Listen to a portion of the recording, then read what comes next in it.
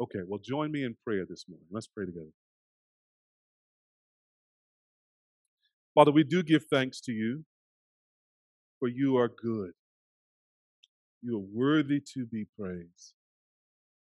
And we praise you for your Son is the only one who is worthy and able to open the seals, to redeem us from sin, to consummate his kingdom, and usher in eternal righteousness.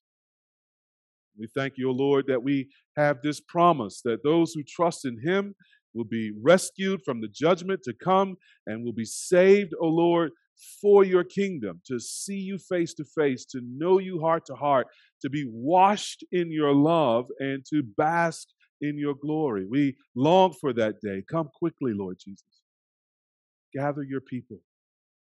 Establish your kingdom in its fullness. Make your righteousness to be seen in all of creation, we pray.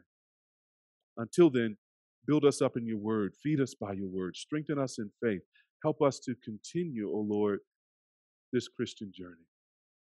Bless now the hearing of your word and the preaching of your word, we ask. In Jesus' name, amen. So, we began to study in 1 Timothy chapter 3 as a way of reminding ourselves what it means to be a church.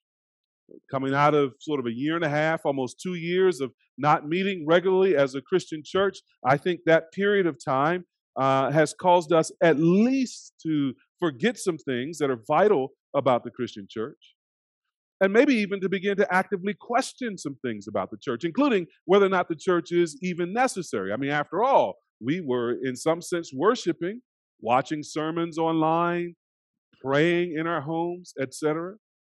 So was the pandemic a 2-year exercise in God proving to us that this thing we've been doing for centuries is not necessary? Or maybe even needs to be completely rethought. Lots of people have different ideas about what the church ought to be. Lots of people have critiques and criticisms, some of them deserved, some of them maybe not so much. And lots of people feel a kind of creativity and a kind of innovation. The church should do this or to do that to get this particular kind of result or that longed for outcome. You travel to a bookstore, Christian and secular, and make your way over to where they keep books about the church, and you'll find tons of things written about this is what the church should be in the 21st century.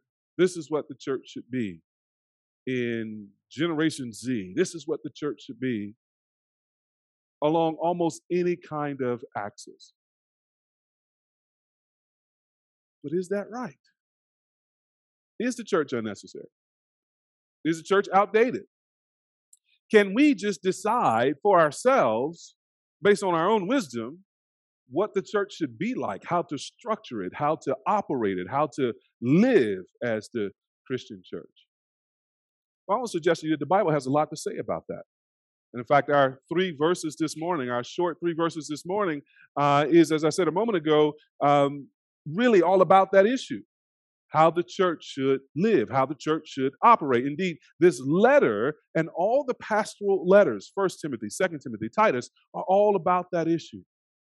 What is the church? How she should operate? What does God expect? And as we look at 1 Timothy chapter 3, verses 14 to 16 this morning, I just want to hang our thoughts on two things, 2 observations. Verses 14 to 15, we're told, or in this whole section, we're told 2 things we should know. Number 1, we should know how to behave. We should know how to behave in verses 14 and 15.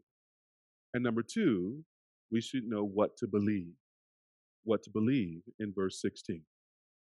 To be a healthy church, according to God's word, we need to know at least those 2 things. How to behave and what to believe.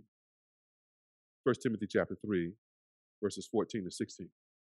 The Apostle Paul, under the inspiration of the Holy Spirit, writes there, I hope to come to you soon, but I'm writing these things to you so that if I delay, you may know how one ought to behave in the household of God, which is the church of the living God, a pillar and buttress of the truth. Great indeed, we confess, is the mystery of godliness. He was manifested in the flesh, vindicated by the Spirit, seen by angels, proclaimed among the nations, believed on in the world, taken up in glory. When I was a little boy, when kids could still run outside and play, ride their bikes down the street, I would often go to my friend's house, whether it was Lee or Derek or whoever, and my mom would often say two things to me as I was leaving the house. Maybe you had a mom like mine. She would say something like this: now, when you get down there, you do whatever Miss So-and-so tells you, and remember who you are. When you get down there, you do whatever Miss So-and-so tells you. Don't let me hear that you were down there disobeying Miss So-and-so. And remember who you are. Remember specifically who your mama is and our family name, right?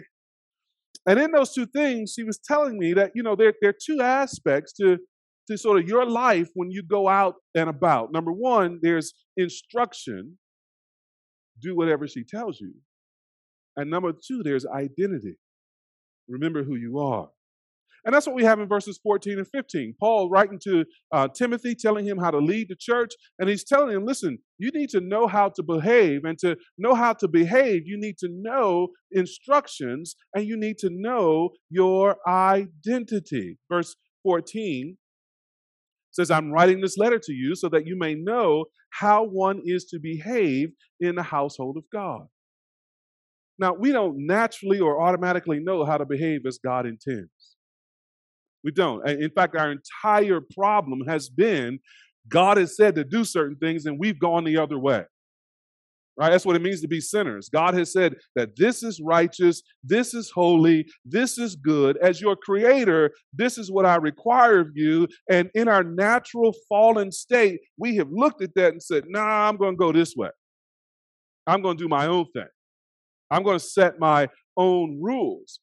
And so that when it comes to now behaving in the household of God, when it comes to now living as Christians, this is not something that we automatically know. When we put our faith in the Lord Jesus Christ, it's not like instantly all of God's instructions are downloaded and we play out the programming automatically. No, we have to learn, don't we? We need instruction. We need teaching. And that's why Paul is writing this letter, is to give Timothy instructions on how we ought to behave as God's people. Now, I want to suggest to you that this implies at least three things. And Paul says here, listen, I want to come to you, but I might get delayed. So I'm going to write this letter to you so that you would know how people ought to behave. I want to suggest to you that implies at least three things. Number one, that when it comes to learning to live as God requires of us, we cannot rely on human beings to always be there and teach us. Paul says, I want to come to you, but I might get delayed. And we know what kind of delays could pop into the Apostle Paul's life. I mean, he might get beat up at the next town, right? He might be shipwrecked somewhere. Paul's life is always kind of in danger because of the gospel and because of his taking the gospel to people who don't want to hear it. He says, now, I want to come to you soon. I want to be there with you. I want to instruct you in these things personally. But guess what? I'm not there now, and I might not get there when I want to be there. So you're going to need some instructions that are more reliable than the presence of man. Where do we get those instructions? In God's kindness, we get them written for us in this book. The very thing that Paul was doing when he was writing that letter was being moved by the Holy Spirit to write down the very thoughts of God, to inscripturate the mind of God, to give us the Bible, to give us the teaching. And so it is now. We don't have the Apostle Paul with us. I can't carry the Apostle Paul's books. Nobody is as inspired as Paul was uniquely in the history of the church. Well, how do we know how to operate as a church? It's by what thus saith the Lord. It's by the word of God. We need this instruction more than we need. We need the word of God more than we need the leadership of men. Now, it's clear leadership matters, right? That's what most of First Timothy 3 has been about. But listen, let me tell you something. An elder, a pastor, a bishop, a deacon, or deaconess without a Bible is an elder, a pastor, a deacon, a deaconess, a bishop without authority. We have no authority in the life of the Christian church. Apart from that authority, God has invested in His Word. And so we need this instruction. Our lives need to be built on it. And we can't rely on human beings to always be there. Here's another thing we can't rely on. We can't rely on our own natural thinking.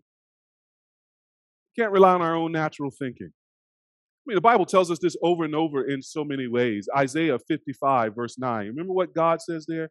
For as high as the heavens are higher than the earth, so are my ways higher than your ways, and my thoughts than your thoughts. No matter how high we think we climb in righteous ways and in godly wisdom, the distance between us and God is infinite. The gap between God's wisdom and our wisdom can't be closed by human effort. So we can't rely on our own wisdom, our own natural thinking. Isn't this why Paul tells us in Romans 12, verse 2, those words that are so well known? Do not be conformed to this world, but what? Be transformed by the what? Renewal of your mind. Or as Paul would say again in Ephesians chapter 4, we need to be renewed in the spirit of our minds. Why? Because our sinful minds were hostile to God. Our sinful minds were full of so much waste, so much gunk, so much ungodliness.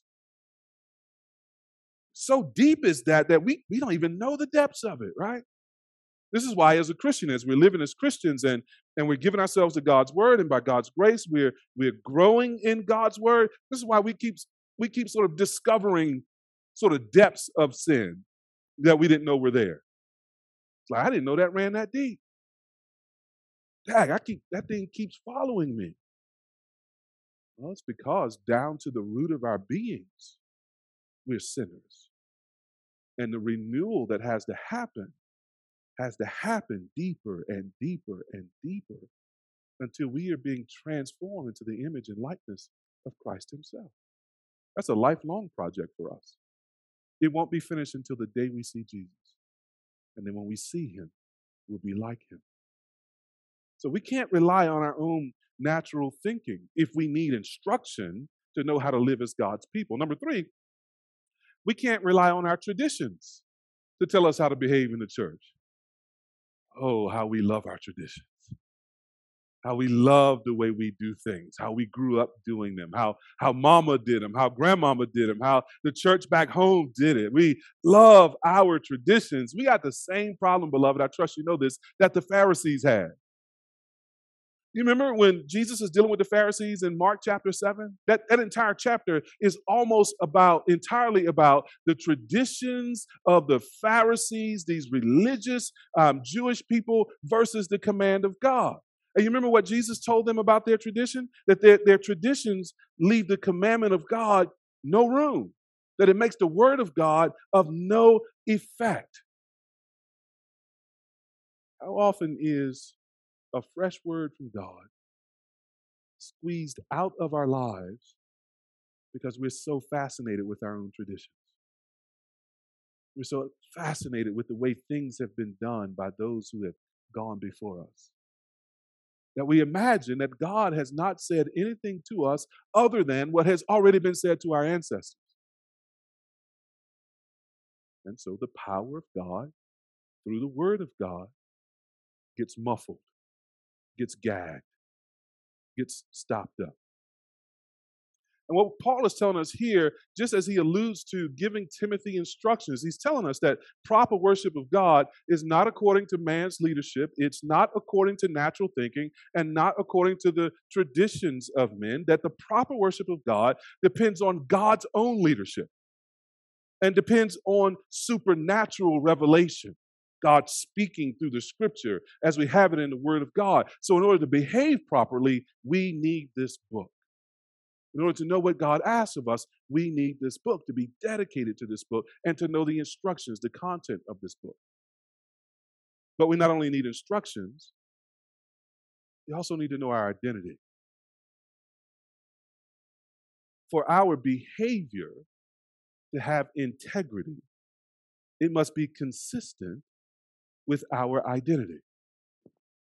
We must behave according to God's word as God's people. Let me make up an illustration here. Imagine going home, sitting down for Sunday dinner. I don't know, you've had the Instapot fired up or the crock pot fired up or whatever. Dinner is smelling good. The house is just filled with aroma. You sit down, the whole family sit down, the plates are made, and you hear the doorbell ring. And then shortly after, you hear the door open. Nobody's gone to the door just opens.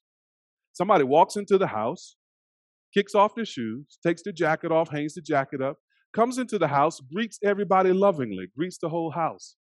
Goes over, gets a plate, comes to the table, pulls up a chair, begins to put food on the plate, and is perfectly respectful, seems to live by the rules according to your house, but nobody knows who it is. Now, does it matter that they follow the rules of the house? Does it matter that they seem to be respectful and kind and outwardly all these wonderful things? No, you're like, what's your name? Where you from? You don't know his identity or her identity. And the fact that you don't know their identity really causes you to lose confidence in their behavior, doesn't it? So Paul is saying here now, in order to behave the way God intends us to, we not only need instruction, but we need to know our identity as well. That guy's behavior may be great, but his identity is in question. We must not only behave according to God's word, but we must live as God's people. Now, we get that from the three phrases that Paul uses to describe us. Notice there he talks about how we ought to behave in the household of God, which he then clarifies is the church of the living God, which he then describes as a pillar and buttress of the truth. All of those are ways of him referring to us who believe. So he calls us, first of all, the household of God. Now, he's not referring to a building. He's referring to the people in the same way that we sometimes refer to our household. We don't mean a physical address. We mean the people who live in our house with us. So it is with God. God has a household. Now, this helps make sense of why earlier in chapter 3, around verse 4, he says that overseers must be able to manage their own households well, because if they can't, how can they take care of God's church? It makes sense of why a little bit later, around verse 12 or so, he says that deacons must be able to manage their own households well. The little household, our little natural households, are pictures of God's great household. And that's who we are. We are God's family through adoption, through faith in the Lord Jesus Christ. And God is the Father of this household. Not the bishops, the overseers, the pastors, the deacons, deaconesses. God is your Father. He has adopted you and loved you from before the world began. And he has brought you into his kingdom, which feels a little bit impersonal. That's why I like the word household. He's not just brought you in his kingdom as some far off subjects. He's brought you to his very table in his household as his children. And if we're going to behave in the household of God as we ought, we got to know this about our identity. More fundamental than our natural family is our relationship and our participation in this spiritual family as God's household. Well, who is God's household? Well, it's the church of the living God.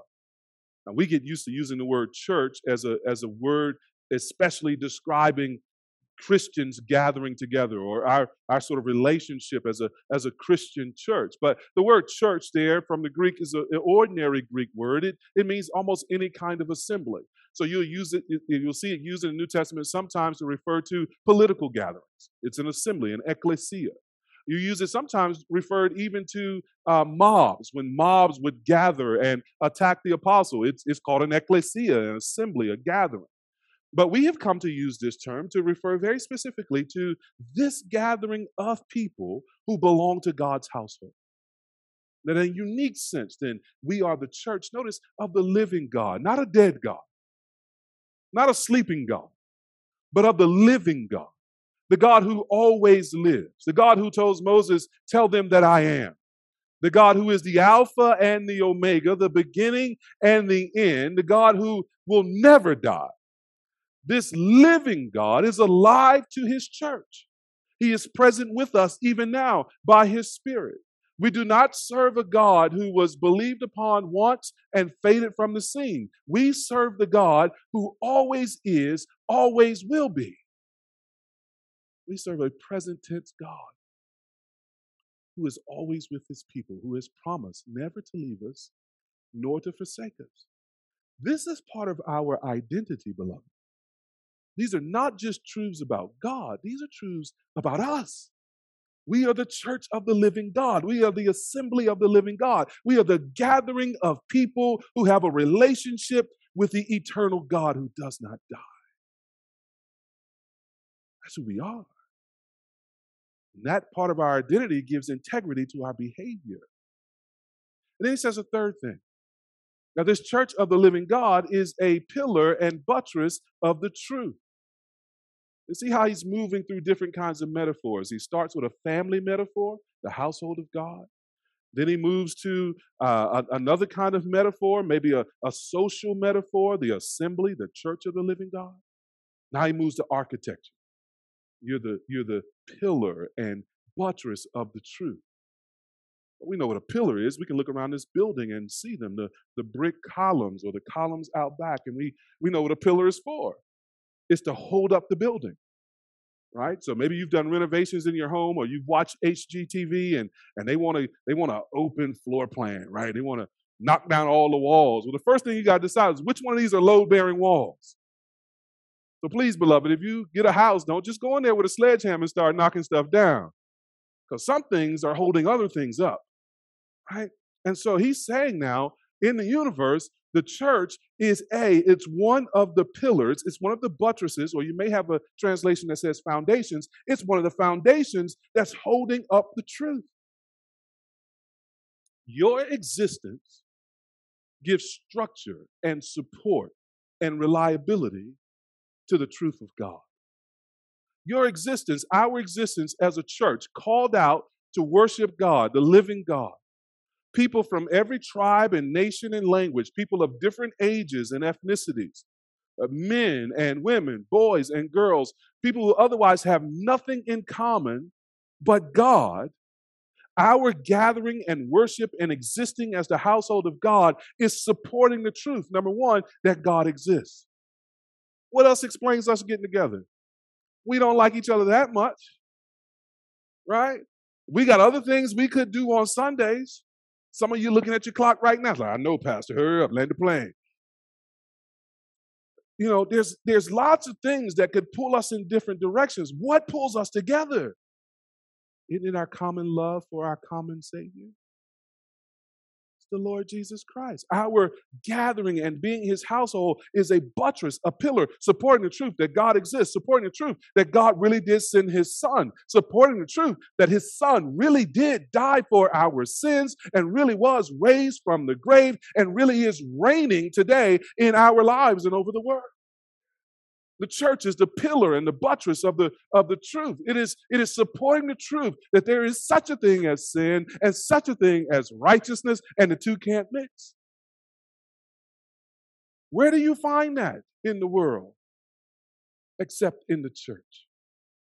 The distinction between ungodliness and godliness, between lawlessness and righteousness. Where do you find that in the world? Except in the church. When she's healthy, and she's obeying the instructions.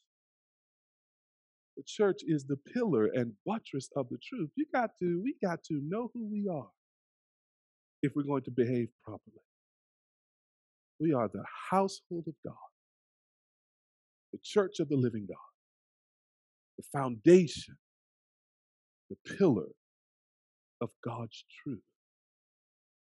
Now, when we follow God's instructions, reminding ourselves that this is our identity, well, then we begin to bear the witness that God wants his people to bear in the world. We become, as Paul says in Ephesians chapter 3, this stunning display, this revelation of the manifold wisdom of God to the universe. Isn't that what we long to be?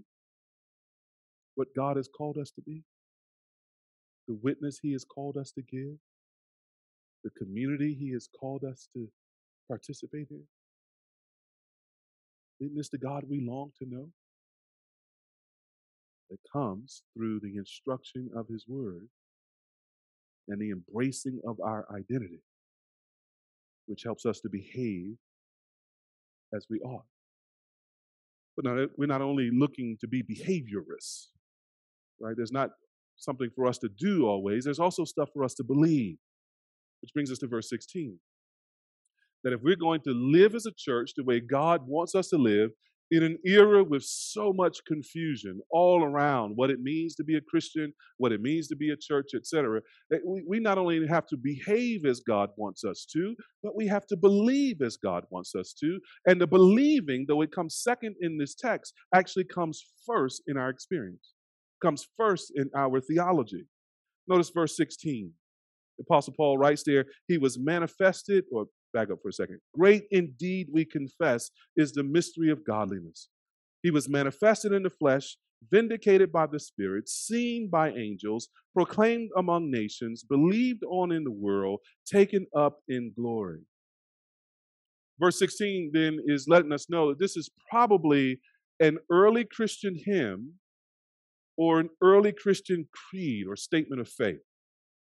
If we were reading this in the Greek, we would be seeing the poetry and the symmetry and the structure. We'd be able to notice that it is organized in not just 6 lines, but kind of 3 couplets, three pairs of lines. And we'd be able to see, as we can in our English Bible, that these 6 lines are giving us a glimpse both into Jesus' earthly ministry, but also into spiritual or heavenly realities as well. The ESV begins it this way: great indeed we confess. Sort of alerting us to the fact that this is an early confession of faith in the church. But the other translations bring out other aspects of this. So you may have the NIV, which says beyond all question, which means that this confession was held by all Christians.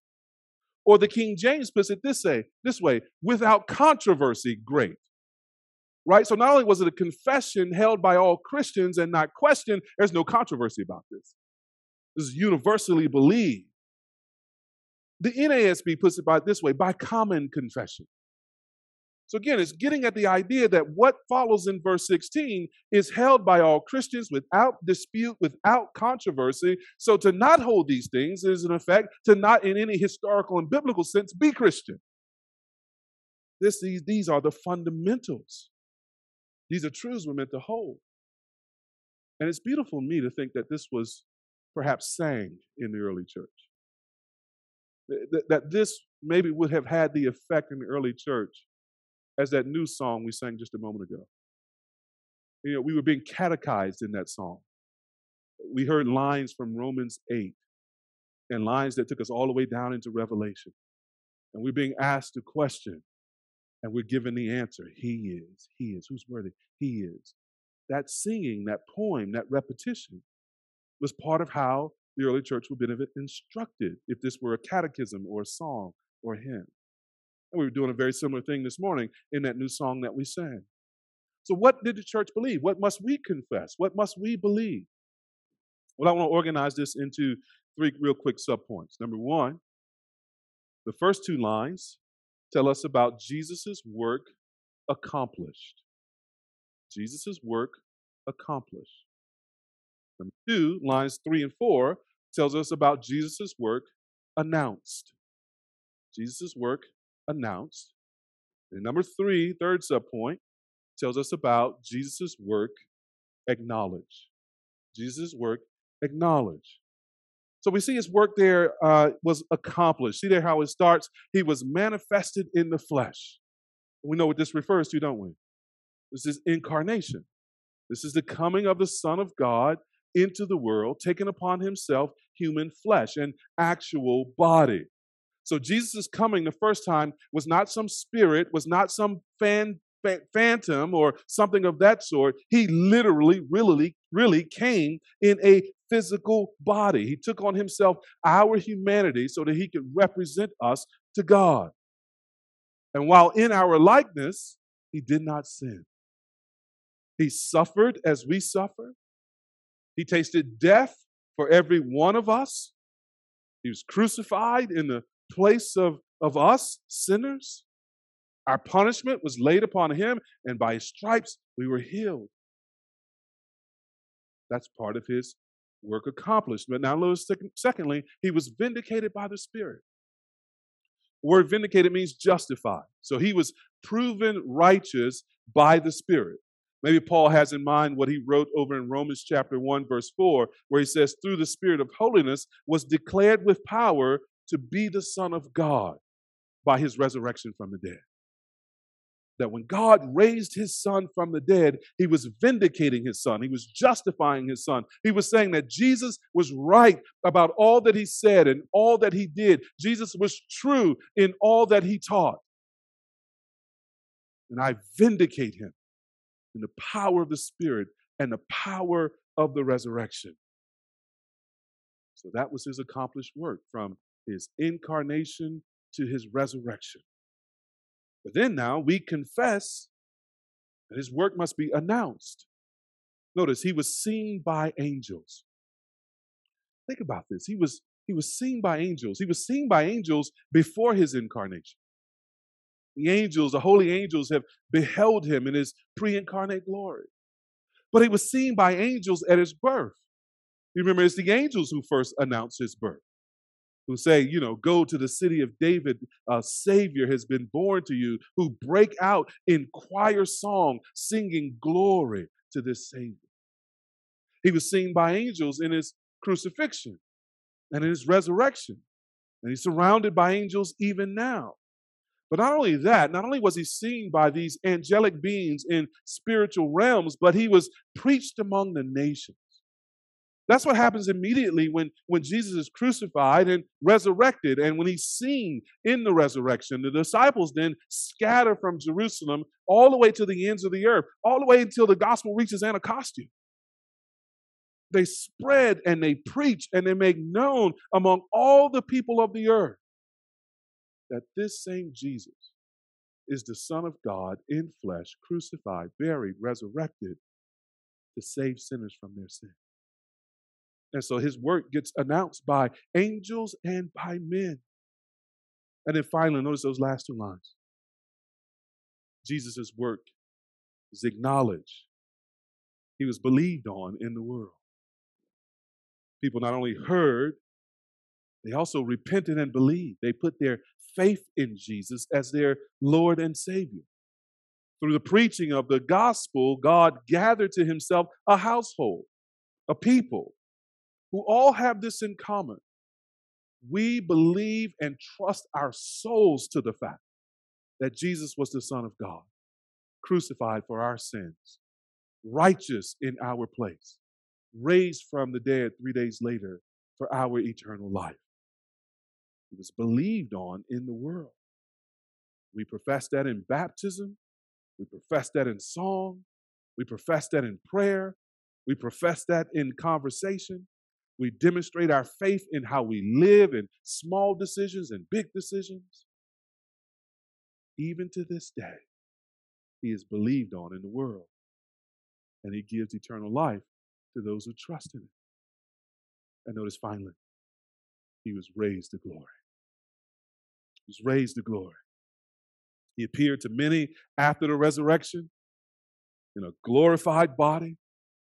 He ascends to heaven in Acts chapter 1 with the disciples looking at him as he rises in glory. And the angels speak to the disciples, why are you standing here with your mouth wide open? That's how it's translated in the Ebonics version. Why are you standing here with your mouth wide open, all slack-jawed? This same Jesus who ascends in glory will come again in the same glory. Even now, as he prayed in John 17, Father, glorify me with the glory that I shared with you from before the world's beginning. Even now, he sits at the right hand of the Father, the place of glory, sharing in glory, waiting to reveal that glory to the whole creation. He's coming quickly. He's coming soon.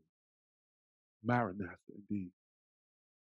The text tells us that this is beyond all question.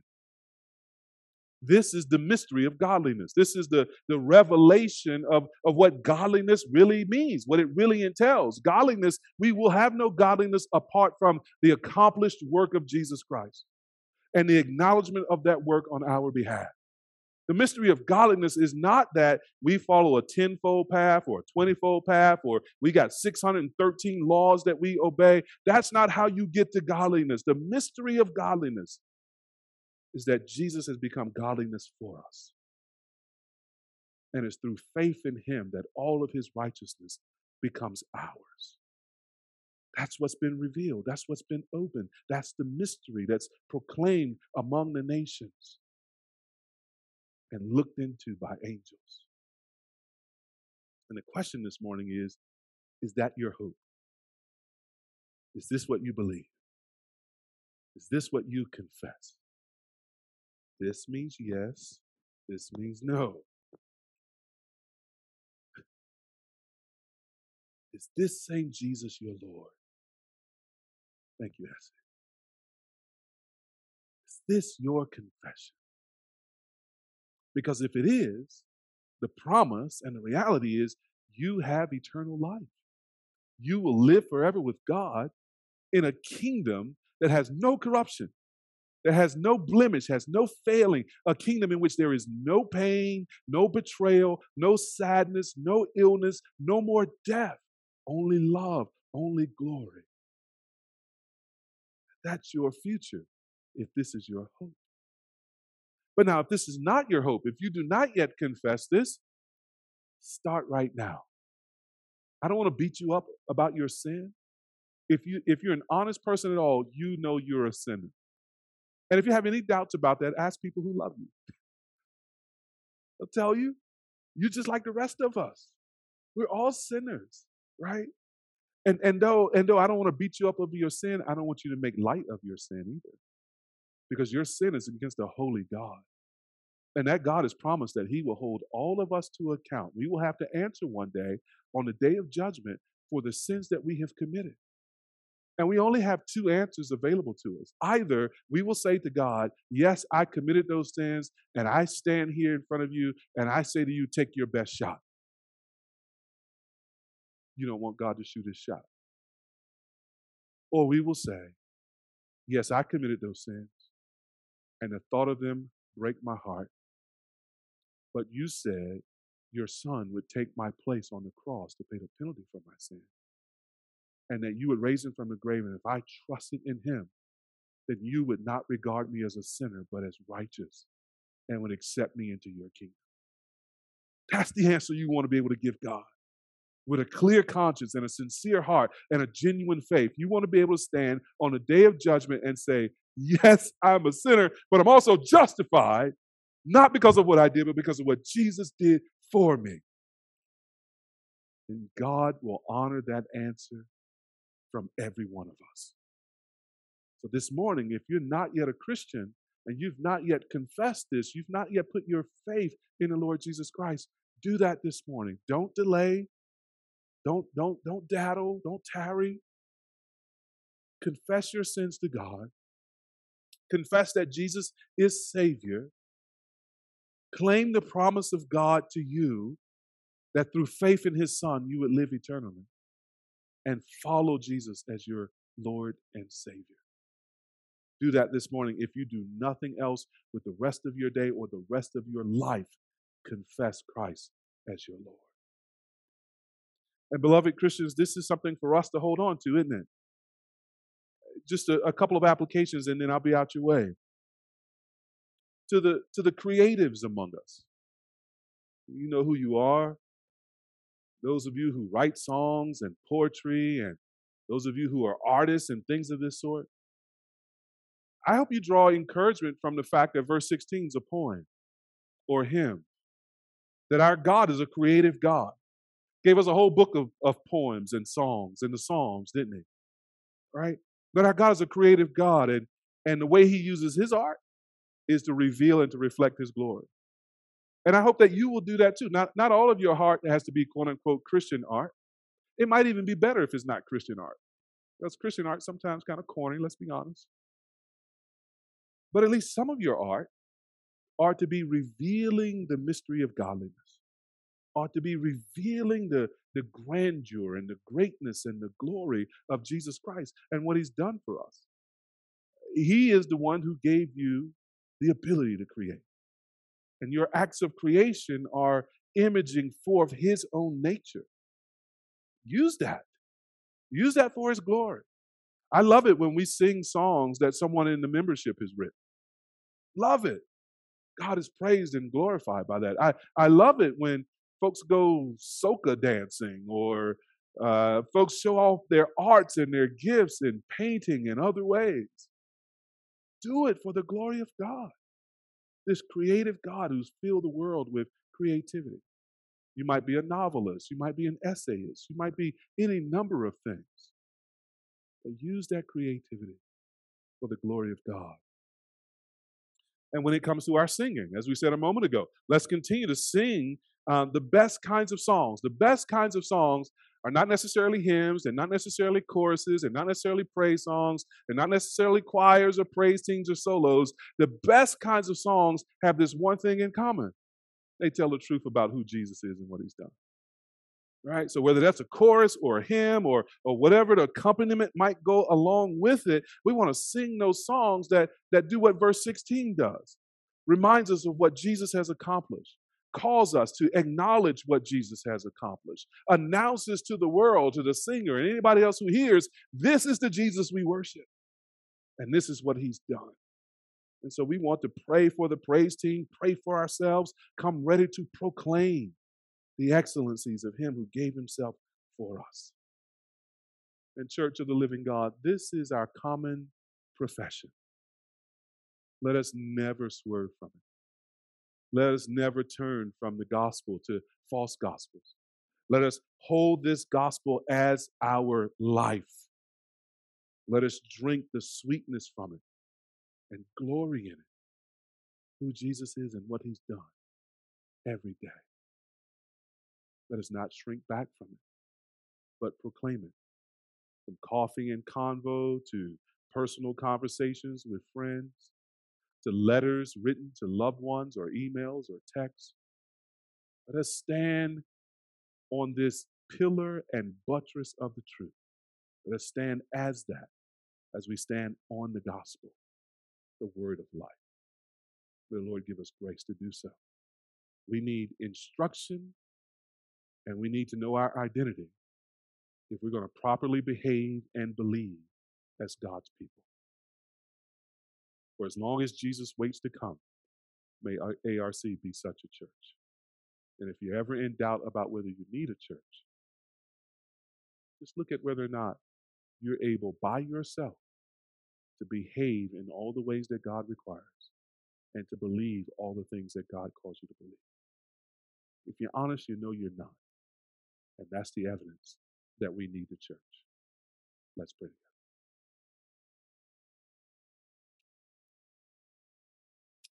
Father, indeed, we thank you for this mystery revealed in the gospel of your Son. We thank you that he has become for us everything we need, a great high priest, a ruling king, a prophet who speaks to us. And we thank you that in all of his offices as prophet, priest, and king, we are drawn to you, God, through him.